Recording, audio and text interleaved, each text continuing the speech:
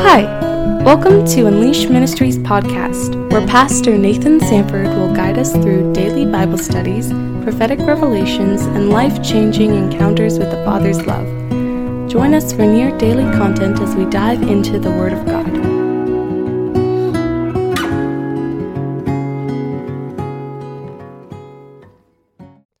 Hey everybody, welcome back to Unleashed Podcast. We're going to keep jumping right through the Word and just going for it to get as much of His Word in our hearts as we possibly can and in our minds as we possibly can. So I know last week we kind of jumped into Galatians and I had this whole cool story about my life and Galatians and how it kind of related to me and all that.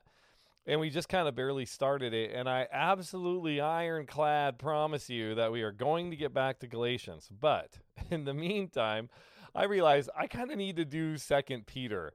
And I because we just got done doing 1 Peter, I'm like, I need to do 2 Peter. I think I've just got to do it. I'll feel like incomplete, if we just do 1 Peter and we don't do 2 Peter. So I'm like, this is a good idea that we jump into 2 Peter to kind of, finish it up so that I will feel like more complete and not like something is just weird in my life. So anyway, I think also, just so you know, if you've never studied 2 Peter, you're not alone. A lot of people don't study 2 Peter, and I have a few reasons why I think that is, but I really wanted to just tell you guys that 2 Peter took forever to be canonized, meaning it took forever to be recognized as a legitimate book of the Bible, and it took forever, of course, to be recognized as even written by Peter. So 2 Peter has a really weird kind of history to it. So even in about 170 or so, we have a list of essentially all of the books that we now have in our current New Testament that was compiled and really looked at and quoted from by the early church fathers. So essentially every single book that we have now, really by 170 AD, was being quoted by church fathers, was looked at and understood as canonical, as inspired, with the exception of 2 Peter. So I think that is a weird thing. In fact, 2 Peter was not canonized or really officially even recognized as written by Peter or Holy Scripture or anything like that until after 200 AD. So it was really in like the 3rd century that finally you actually find early church fathers quoting from it. So there had been such a dispute as to its authenticity that it just wasn't really read in the early church, and it wasn't understood. It wasn't widely circulated, and it was in dispute. It was kind of in question.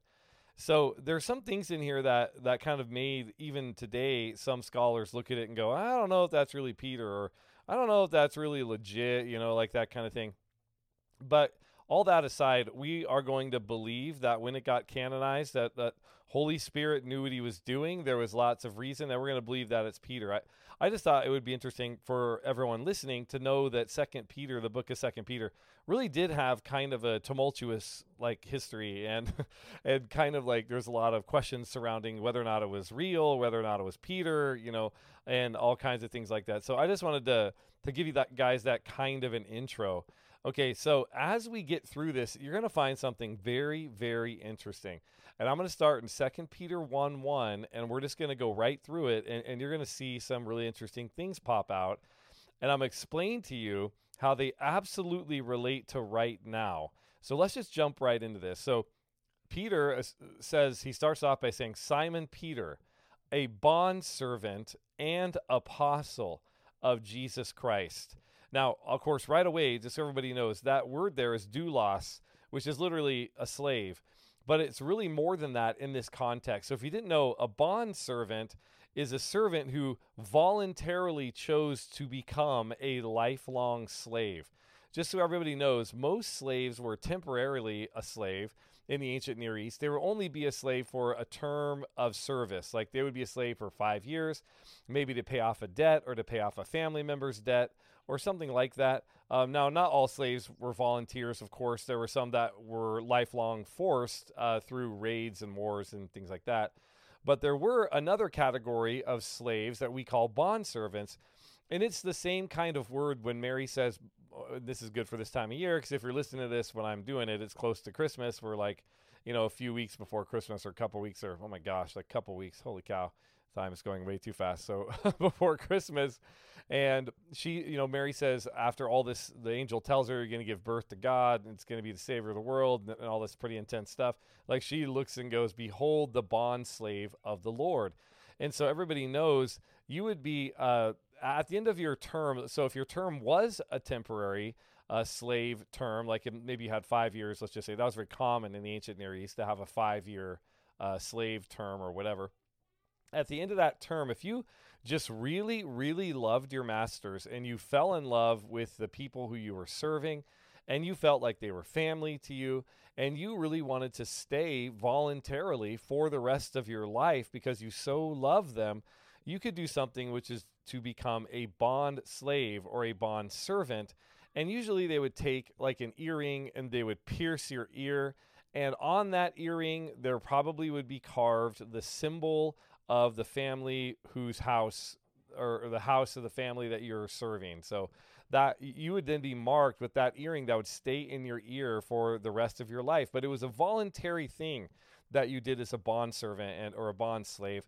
And that's what Peter's saying here. He's like, I have voluntarily made myself a slave to Jesus, and of course, an apostle of Jesus Christ, which that there's a lot of people talking about what are apostles right now, and am I an apostle, and who's an apostle? And I've been, just yours truly here, has been called an apostle on a few different occasions. I don't know that that's true. I don't know. I've been called every one of the fivefold at some point publicly and by leadership. And so I don't know. I get really confused about that. And I have a teaching I'm doing on another podcast with my buddy Keith where we started to dive into that. We're going to dive a little deeper into that, and maybe we can figure it out, because I'm studying it and I'm still confused. So I don't want to sit here and say I've got all this fivefold stuff figured out, because I don't. But we're giving it a shot. So anyways, let's keep going. So 2 Peter 1:1, the second part of it, to those who have received a faith of the same kind as ours. And I love that. It's like, so I'm writing to those people right now who have the same faith that we do. And by the way, this is like total faith in Jesus for your salvation, your righteousness, and your identity.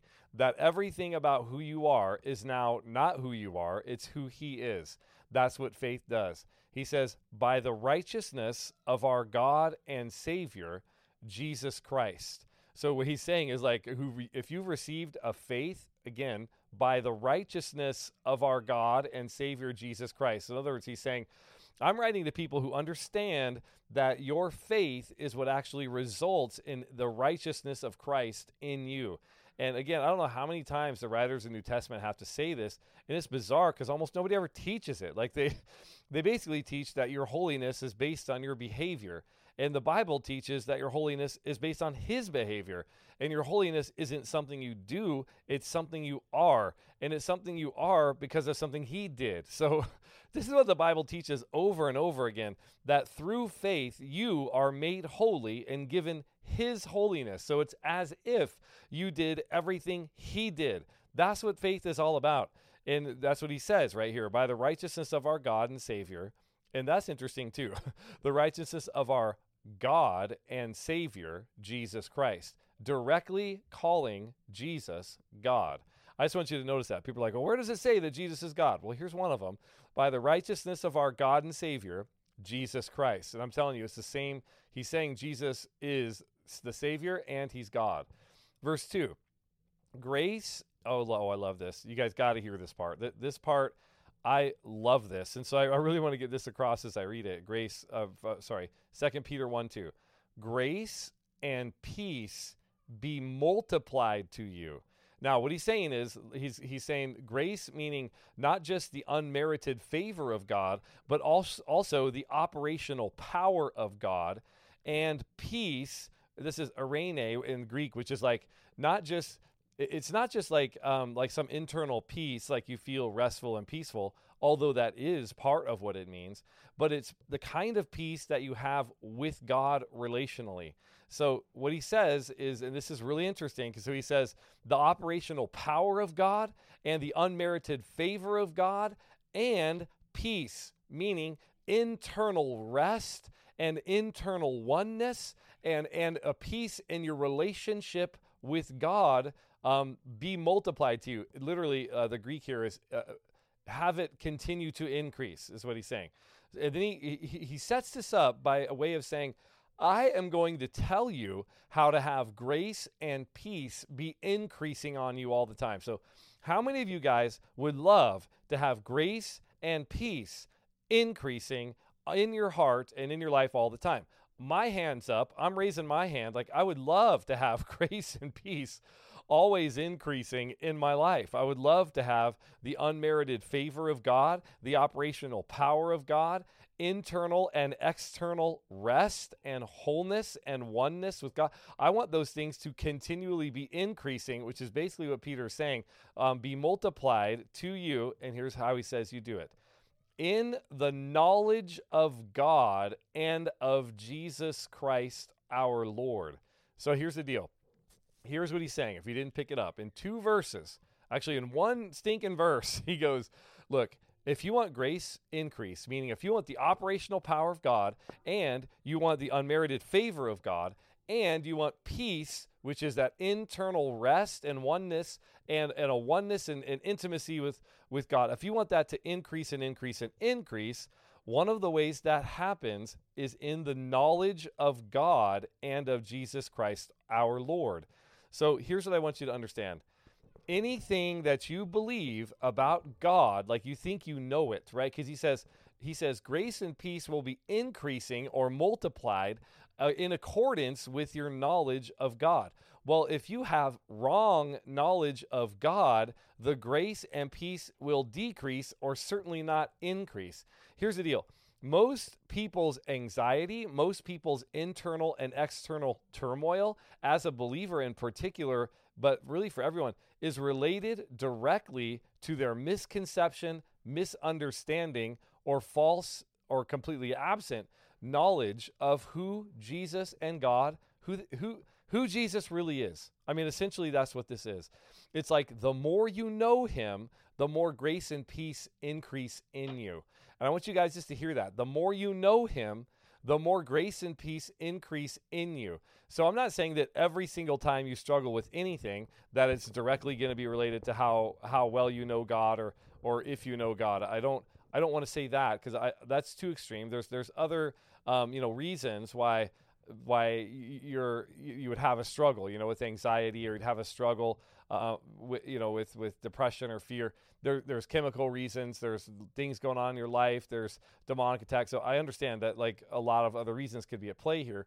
But what he's saying is that it will continue to multiply and increase as your knowledge of God and Jesus are increasing. And that's why it is so dang important that what you are letting into your mind and heart is actually the gospel of God. To whoever you're listening to, whatever preacher you're listening to, whatever so-called prophet or apostle or whoever is telling you this is how God is, as soon as you believe that, you are either going to enter into greater grace and peace, or you're going to enter into greater bondage, just depending on whether what he's saying or she is correct, is actually increasing your knowledge, experience, and understanding of who God really is. And this is so dang important.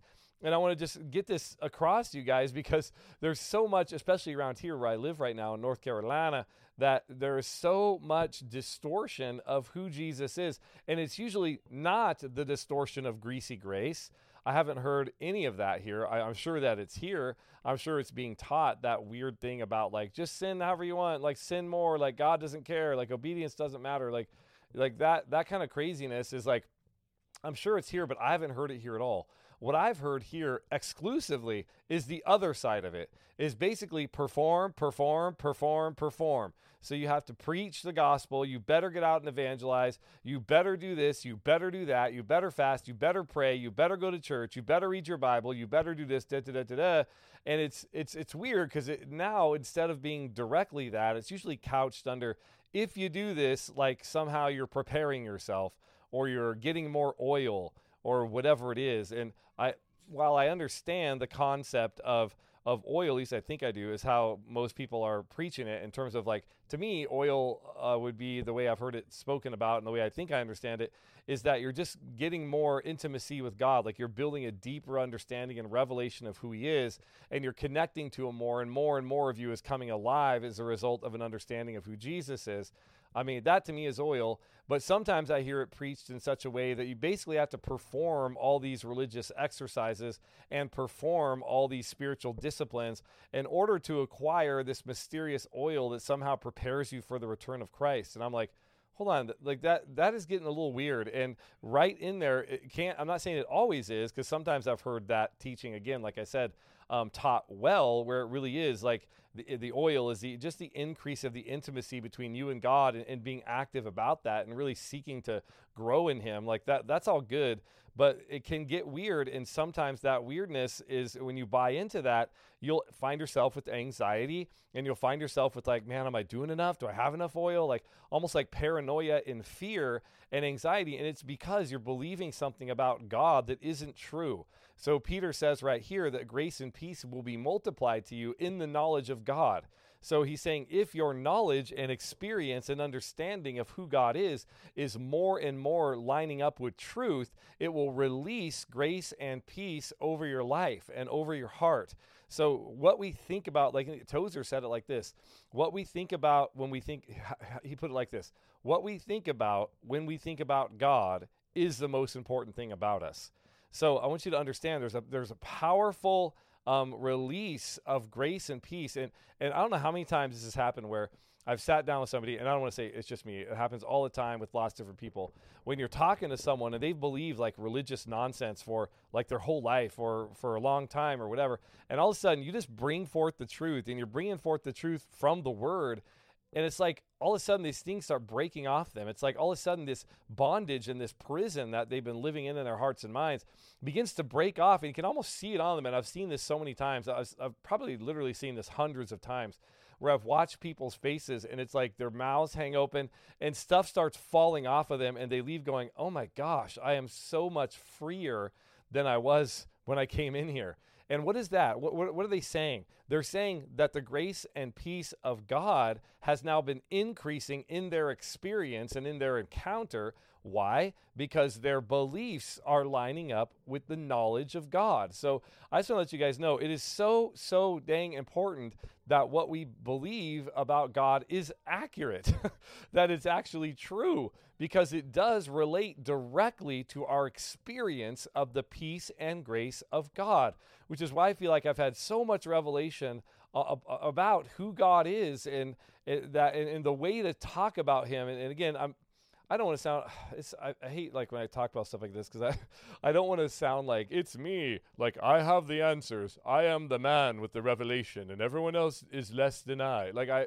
That is so not in my heart. Like, I can't tell you how far that is from my heart. But at the same time, I don't know how to say there really is stuff that God has spoken to me, and I really have had these experiences, and I really feel like there's something God wants to bring forth in a particular way that is coming forth from my heart. And I just love God's people, and I love God, and I want them to get closer. I mean, I don't know how I even said that, right? But I think you guys get what I'm saying, those of you who are listening to this. So if you'll hear a lot of lies in religion, and they are couched in such beautiful language and such good tasting chocolate that people just swallow them because it sounds like holiness. It sounds like goodness. It sounds like righteousness. And in fact, it's bondage. And the way you know it is over time. It doesn't, almost never does it feel bad right away. But over time, these kinds of beliefs and understandings that are laced with something other than the purity of the gospel create bondage in hearts of people over time. Again, it's usually not right there apparent. It's like a slow working poison that eventually kind of takes you out. So anyways, I just think I can't tell you guys enough that like you have to understand that the grace and peace I want multiplied to everyone, and that is related directly to our understanding, our knowledge, and our experience of who God is and who Jesus is. This is so, so important. So I'll end with this one line, and we'll continue this next podcast. Seeing that his divine power, listen to this, seeing that his divine power. So once we have our knowledge of God lined up with the truth, we will actually see that his divine power, oh my gosh, has granted to us everything pertaining to life and godliness. I just want to, my gosh, it's like when we actually know who Jesus is, we will see that it's not our works, that it's not our power, that it's not our behavior, but that it's his divine power has actually granted to us everything pertaining to life and godliness. And this is like life meaning, I'll have to get into this maybe a little bit more next time, but and godliness meaning like it's from his power that we have everything we need to both literally sit here and do nothing and be godly, and to live godly, meaning that we talk, whatever we do, whatever we say, whatever we think, whatever we feel, and in our interactions with others, it is absolute perfect love 100% of the time. He's saying he's given us the power to walk in that. Now, do all of us walk in that? No. And most of that is tied back to a misconception of who God is, which is exactly what his whole point is. So we're going to get into some of that later. We're kind of reached the top, or the how far this podcast should go. I try and keep about 20 minutes.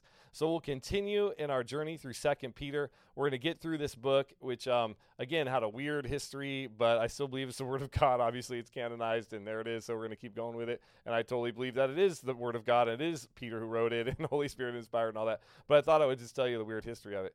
So anyway, I hope you guys got a lot out of this. We're going to continue going right down this path as things begin to blow up in your spirit and our knowledge of God increases. We'll talk to you guys soon. We'll continue through 2 Peter. Thank you for listening to Unleashed Ministries podcast. We pray you are blessed and encouraged by an encounter with the Father's love poured out through his word. If you would desire to bless this ministry financially, please visit www.unleashedchurch.org and click on the Give link. Thank you.